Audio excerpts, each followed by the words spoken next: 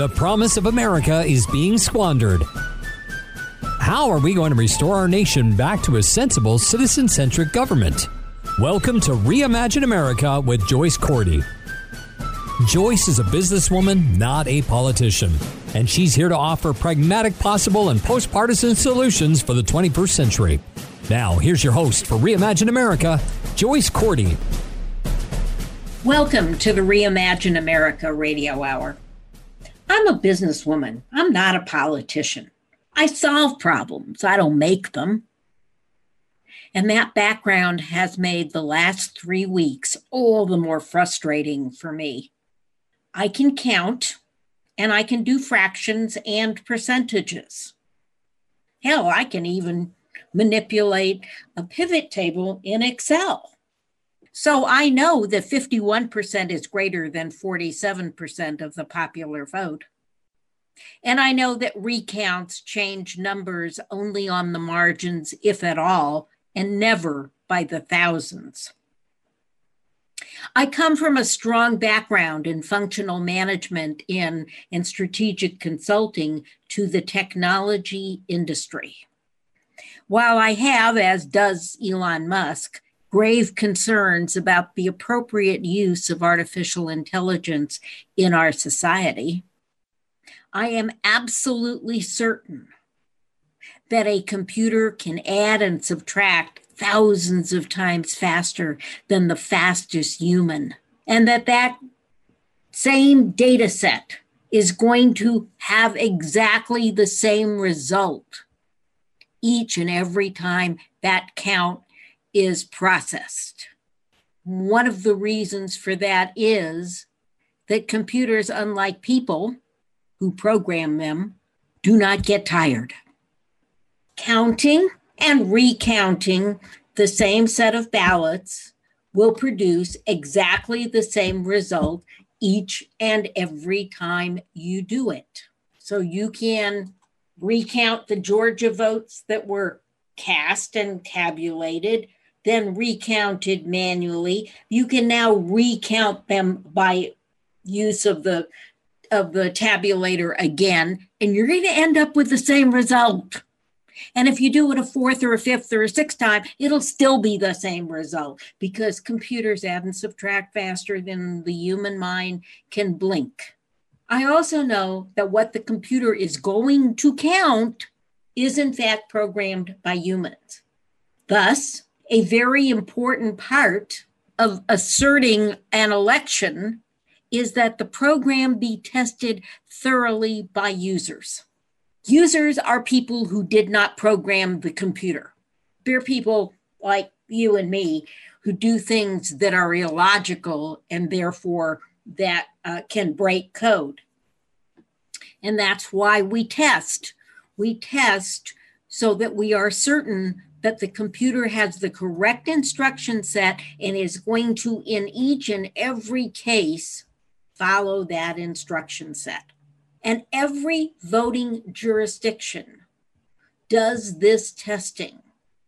And it does it normally witnessed by representatives from every political party that is involved in that ballot, plus somebody who is independent.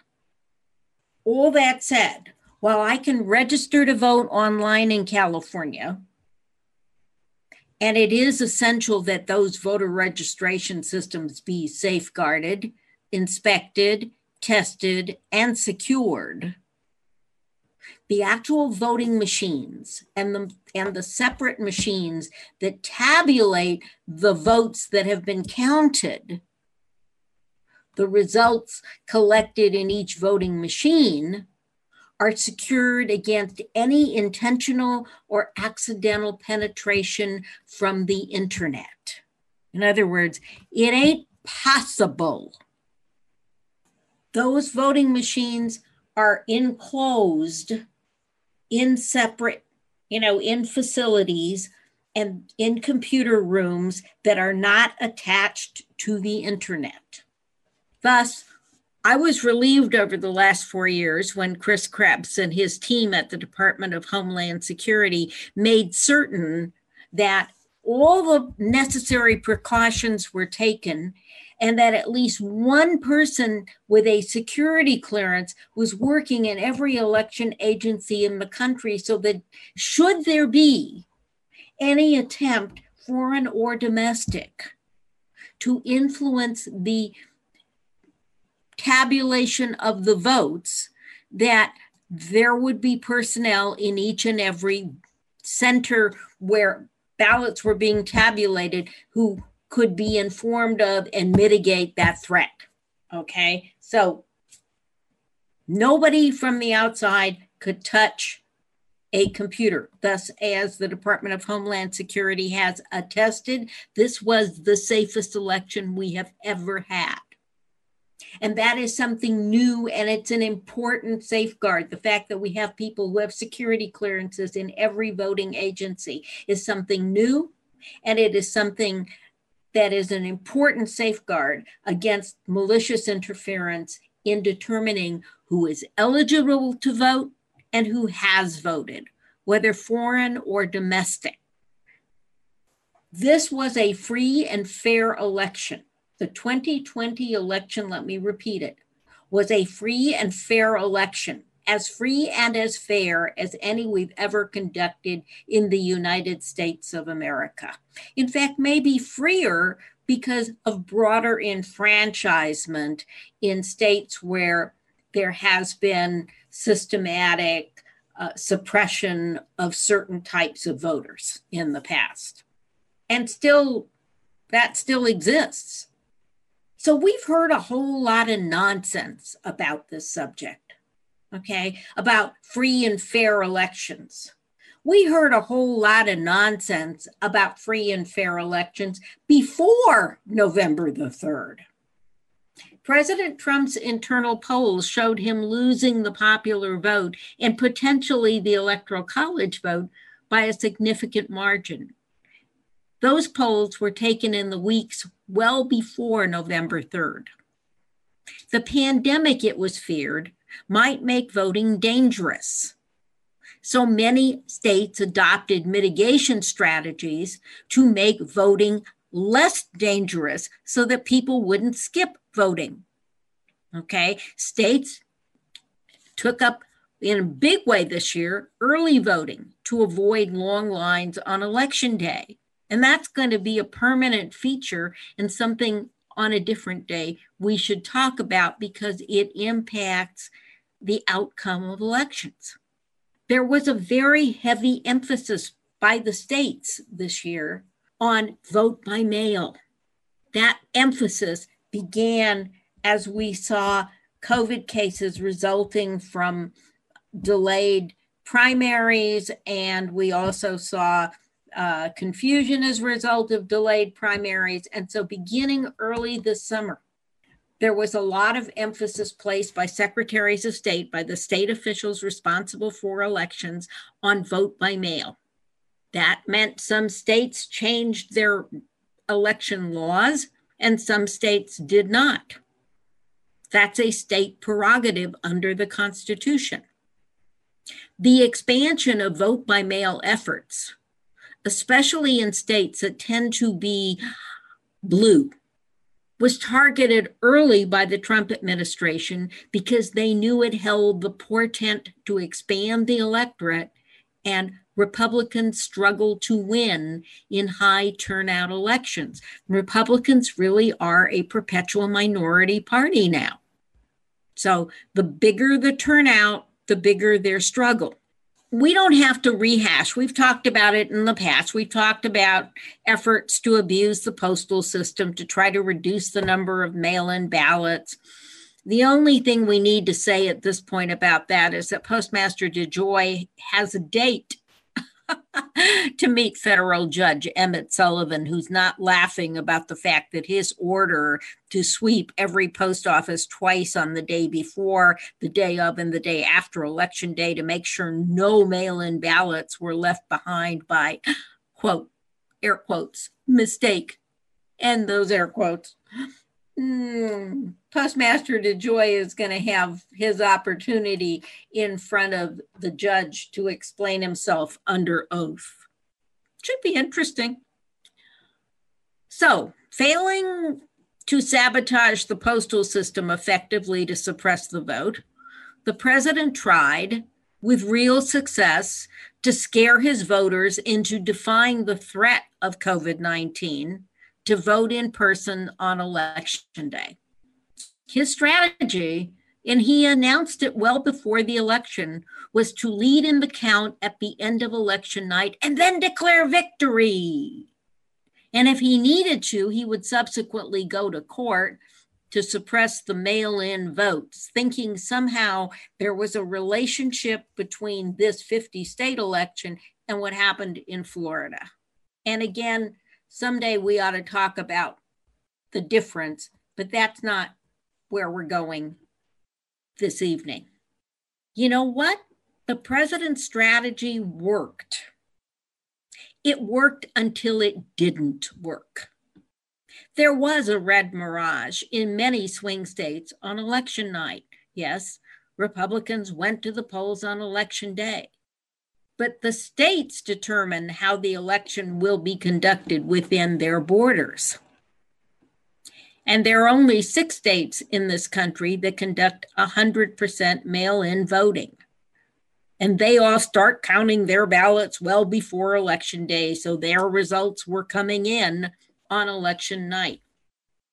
California and several other states where there's a hybrid of in-person voting and permanent vote-by-mail voters changed their laws this year to allow counting to begin as the ballots were returned before election day, so that some of the preliminary data was available on election night.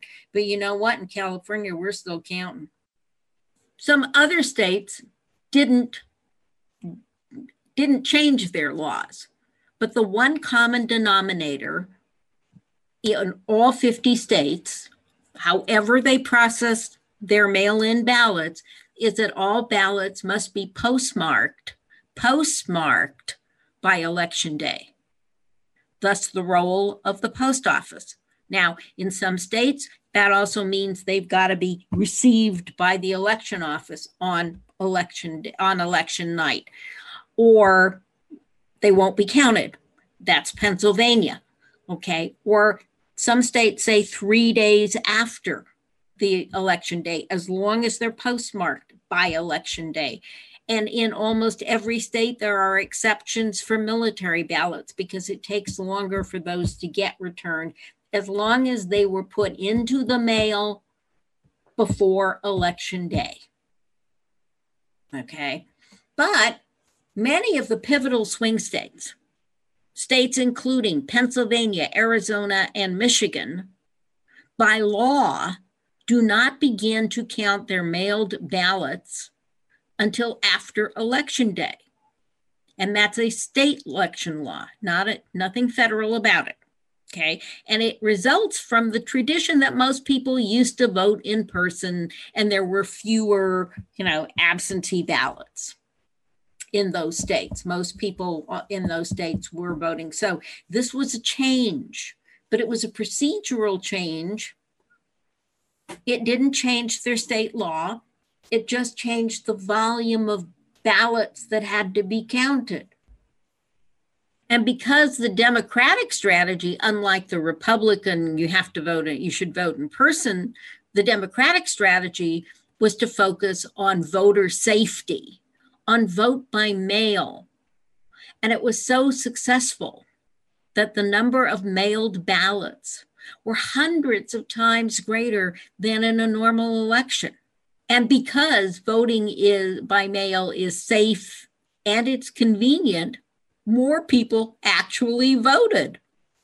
A lot of people will say, oh, I'm going to go vote on election day, and then it rains or something else happens and they don't actually vote. Voting by mail is safe and convenient. You do it when it's convenient for you, as long as it is postmarked or put in a drop box before election day, it's going to be counted. While it is a subject for another day, I think it's going to be a permanent change in the way in which we conduct our elections. And that's an important point, because honest elections, fair elections, I'm going to focus on honest because when you suppress votes, that's not fair. Okay. Honest elections are a part of the DNA of this country. And when you have a lot of mail-in ballots and you want to do it honestly and with integrity, that's going to be a time-consuming human process at the front end. Okay, because you have to have trained election clerks who verify each and every signature on each and every ballot envelope and make sure that it is the same signature as on the voter registration card. Now, people who are doing that work, making that determination, are observed by observers from both major campaigns and someone who is a registered independent voters to make sure that everything is done perfectly, okay? That each signature is verified, each ballot is inspected as a legal ballot, each ballot is then unfolded and straightened out because they can only go through the tabulator if they're flat, okay? And then the ballots are tabulated. And it all takes time, and it depends on how old your tabulation equipment is. So each step is validated by observers. I'm not going to say it's not possible to cheat on a onesie-twosie basis, voting as somebody did in Nevada, their now recently deceased mother's ballot. But it's impossible in a system like that with all those verification steps. It's impossible to cheat in any significant way. It would just take too much time. But that didn't stop the Trump administration from making nearly 40 different claims of voter fraud in various state and federal courts, all aimed at a singular purpose. They wanted to get the courts collectively to toss out millions of votes that were cast sincerely and honestly by millions of American citizens here and abroad, here and in Afghanistan or Iraq or some other godforsaken island in need of American military assistance, or Somalia, or all sorts of other places where those guys should never have to worry about their votes counting. Off went the Trump administration and their allies to court with various claims of voter fraud, not a single solitary one of which was confirmed or actually presented to a court, because you can say a lot of things on television, but if you say it to a judge and it isn't true, you go to jail. So a lot of things that were said in the media, when they actually got into court and they claimed that there were cases of fraud, all of a sudden there were different grounds and the word fraud never came up. But the intent was to get a court or many courts to toss out millions of votes, sincerely and honestly cast by millions of American citizens, including our troops.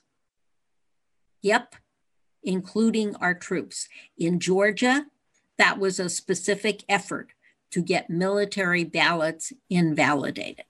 That's unconscionable. In addition, the Trump legal team focused their efforts in major cities that have large non-white populations. I find that remarkable in its audacity, in its obviousness. Almost 60 years after the federal civil rights legislation that was aimed at ending systematic suppression of the non-white vote. But what is more audacious, and yes, more dangerous moving forward, is that the Trump administration and the vast majority of Republican senators were more than happy to cheat if that was the only way they could win this election. And they were, and they are at this moment, willing to cripple an incoming Democratic administration by claiming every day on various media channels for 3 full weeks, even up until this day when the transition certification actually took place, that President Trump won the election by, air quotes, a lot, end air quotes. We're in the middle of a pandemic, ladies and gentlemen. We have serious challenges around the world, and yet the outgoing administration will do anything it can to cripple an incoming Democratic administration. When did we start being we versus they and not us, the United States of America? Because even up until today, GOP senators who know, yes, they know, there is absolutely not a shred of doubt in their minds that what they are saying when they talk about election fraud or the potential the president could still win in court, etc., they know what they are saying is a lie. It is a lie of commission. Every single word in the Giuliani press conference last Thursday, which I gratefully saw only excerpts from, was as phony as his newly dyed hair. I'm going to start with a few things that are obvious. Obvious if you spend 5 minutes trying to determine truth from fiction and try to work on unity in this nation where 13 million cases of a deadly pandemic now are circulating, and more people have died of this disease than in all our wars combined since the Civil War. Okay, this is not a time for disunity. So if you spent a few minutes trying to figure out truth from fiction, you would know. Dominion election software is used in only 28 of the 50 states. And in those states, it's not used in every election jurisdiction. I mean, Georgia made a state decision. In most areas, the election equipment is a local decision.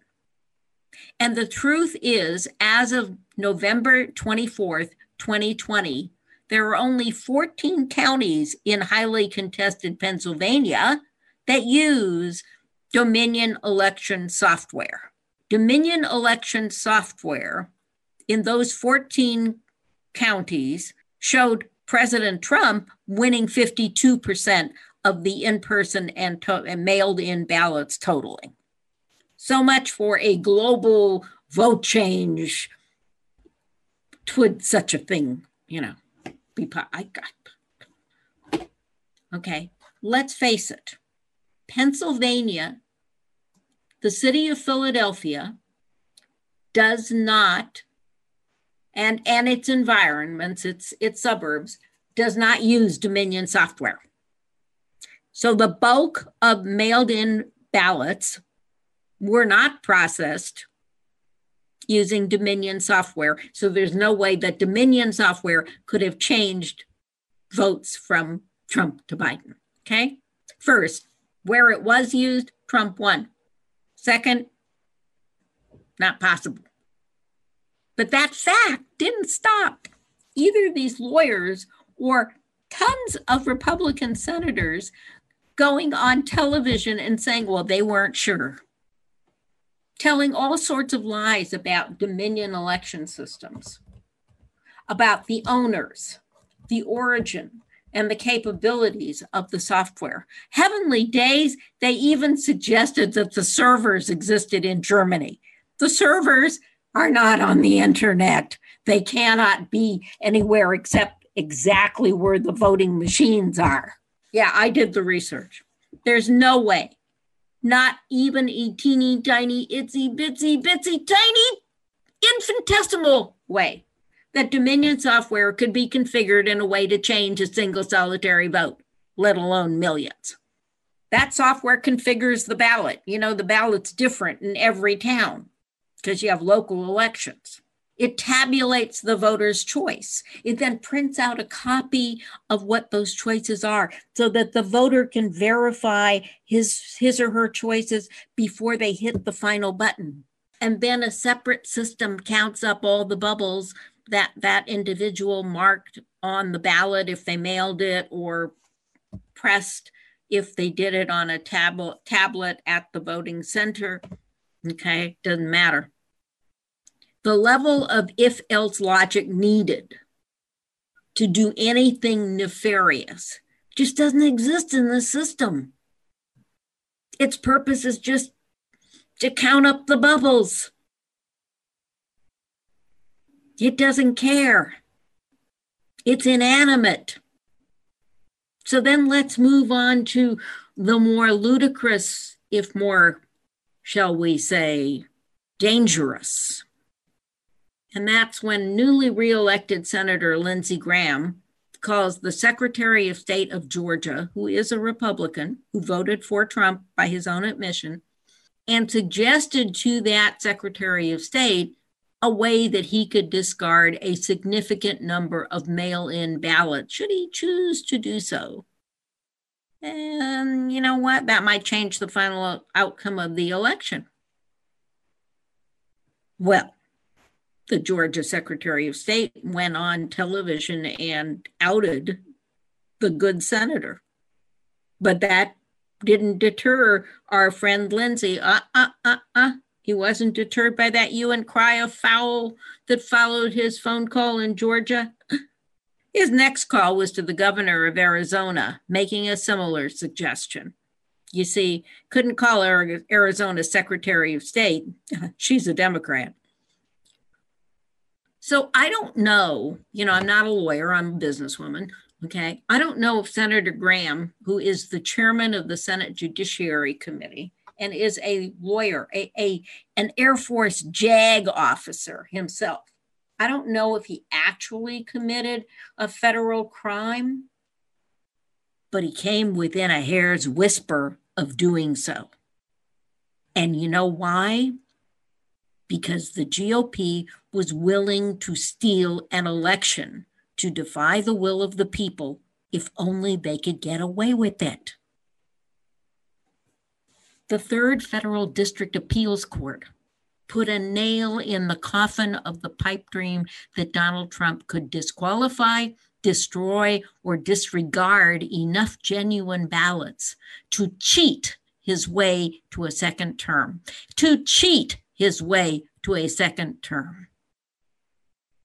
But that's not the end of the story.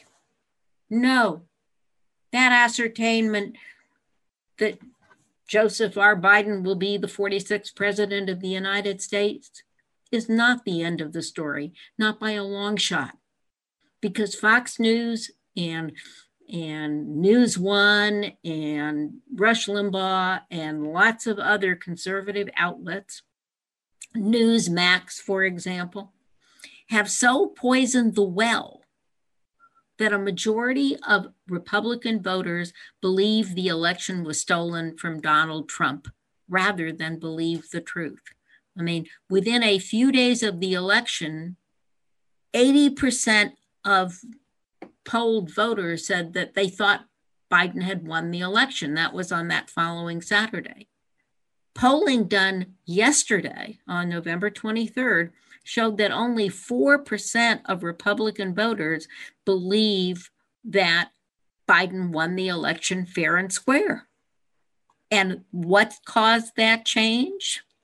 What we've been talking about for the last 20 minutes. The truth is that Donald J. Trump tried and failed to disqualify millions upon millions of votes, largely the votes of African Americans, in a very knowing and deliberate effort to cheat his way into remaining in the White House.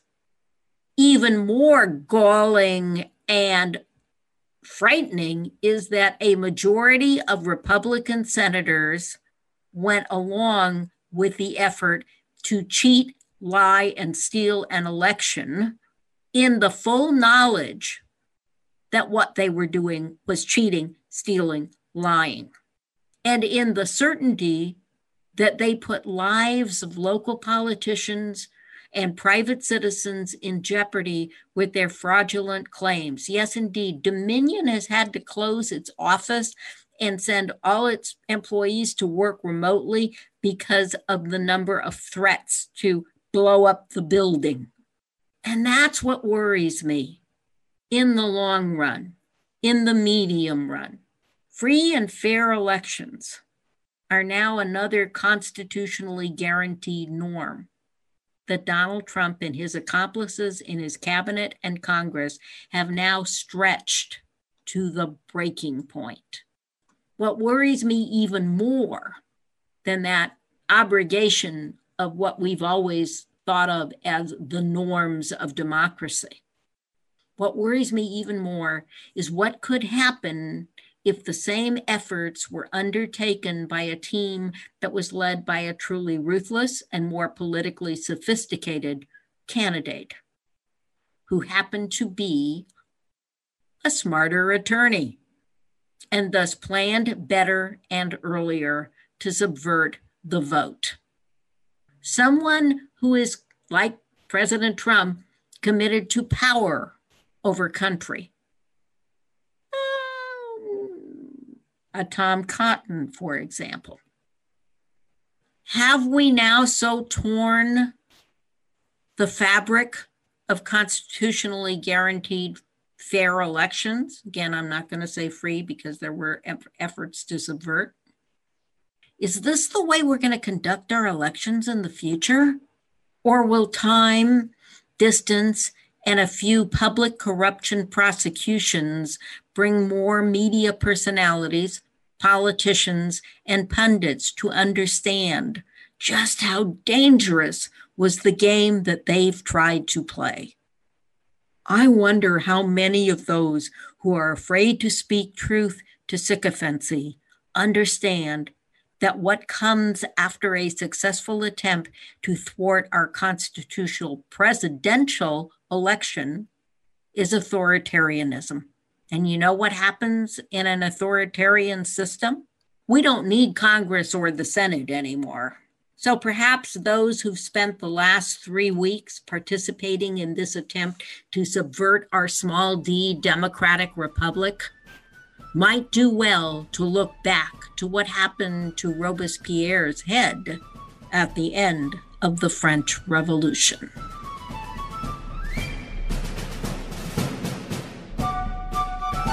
Thanks for listening to Reimagine America with Joyce Cordy. You can learn more at reimagineamerica.org. Got a comment or an idea for a future show?